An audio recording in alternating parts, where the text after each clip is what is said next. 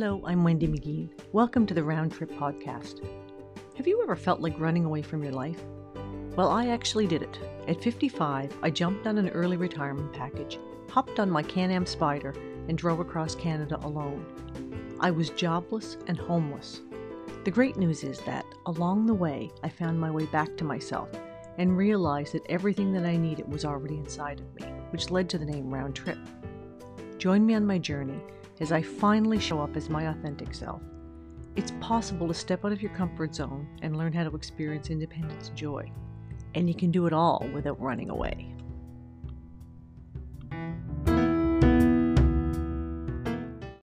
I had a meeting this past week with a marketing consultant from Tellwell Publishing.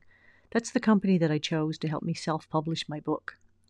Renamed Round Trip: How I Found Myself on Three Wheels, it will show up on Amazon in the next couple of weeks as an ebook. And then a week or two later, we should see the hardcover and the softcover. And just like that, I'll be a published author. Not gonna lie, I'm proud, excited, and terrified.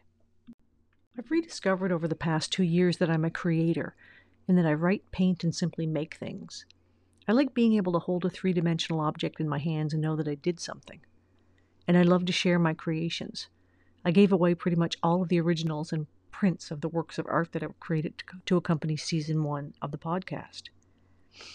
I was also delighted by the fact that I love to jump from one activity to another. My days are composed of various pursuits. They always start with a walk accompanied by my trusty sidekick Reese's, and then some time is usually spent on the telephone or on Zoom calls where the focus is on coaching, or sometimes chatting about the coaching programs offered by the wonderful school that I attended. Other time slots are spent writing and recording this weekly podcast or painting images on canvas to complement the topic. And there always seems to be a never-ending supply of books to read on coaching and other topics of interest. And now it's time to pivot again and incorporate a burgeoning skill set and the tools at my disposal to sell a book. This means polishing up and officially launching my website, creating a Facebook page, and using things like Instagram and Twitter to talk about my book and ask people to buy it. I'm not entirely comfortable with this exercise, but one of the objectives of spending over a year of my life writing a book was to have people actually read it. And as a lifelong learner, I embrace the new opportunities. And I have to say that a scene from the movie Love Actually keeps popping into my head. Bill Nighy played Billy Mack in that film. In one segment, he is being interviewed for radio to promote a Christmas song. He talks about how he is a washed-up rock and roll star with a cheesy seasonal song, and wouldn't it be nice if the underdog could be on top of the charts come Christmas? He says, "Buy my festering turd of a record." I laugh every time I see that, and I can't get that line out of my head these days.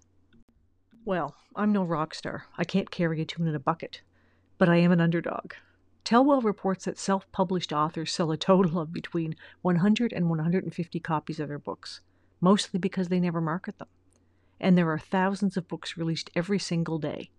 So it's a long shot that this little project of mine will ever garner much attention. That being said, I will try because it's my story, and I think that it's important for people to know that big changes are not only possible, but sometimes necessary. I give no advice to others as to what they should do. I trust that readers are intelligent and can make their own choices. This is simply my story and what I've learned so far. I define it as part midlife crisis and part love letter to Canada. So it appears that I am now a bookseller, another role for my resume. Here's my pitch. Buy my festering turd of a book and help me prove that it's not only possible, but sometimes necessary to make changes in one's life. Okay, I'll admit that needs some work. It's coming out soon, and I'll keep you posted. Initially, we'll see it on Amazon and hopefully in a few brick and mortar stores. You can help with that. I would be thrilled if you would consider buying a copy, reading it, and offering a review. In the meantime, what new role could you take on? What new stuff could you learn to open up a new path in your life?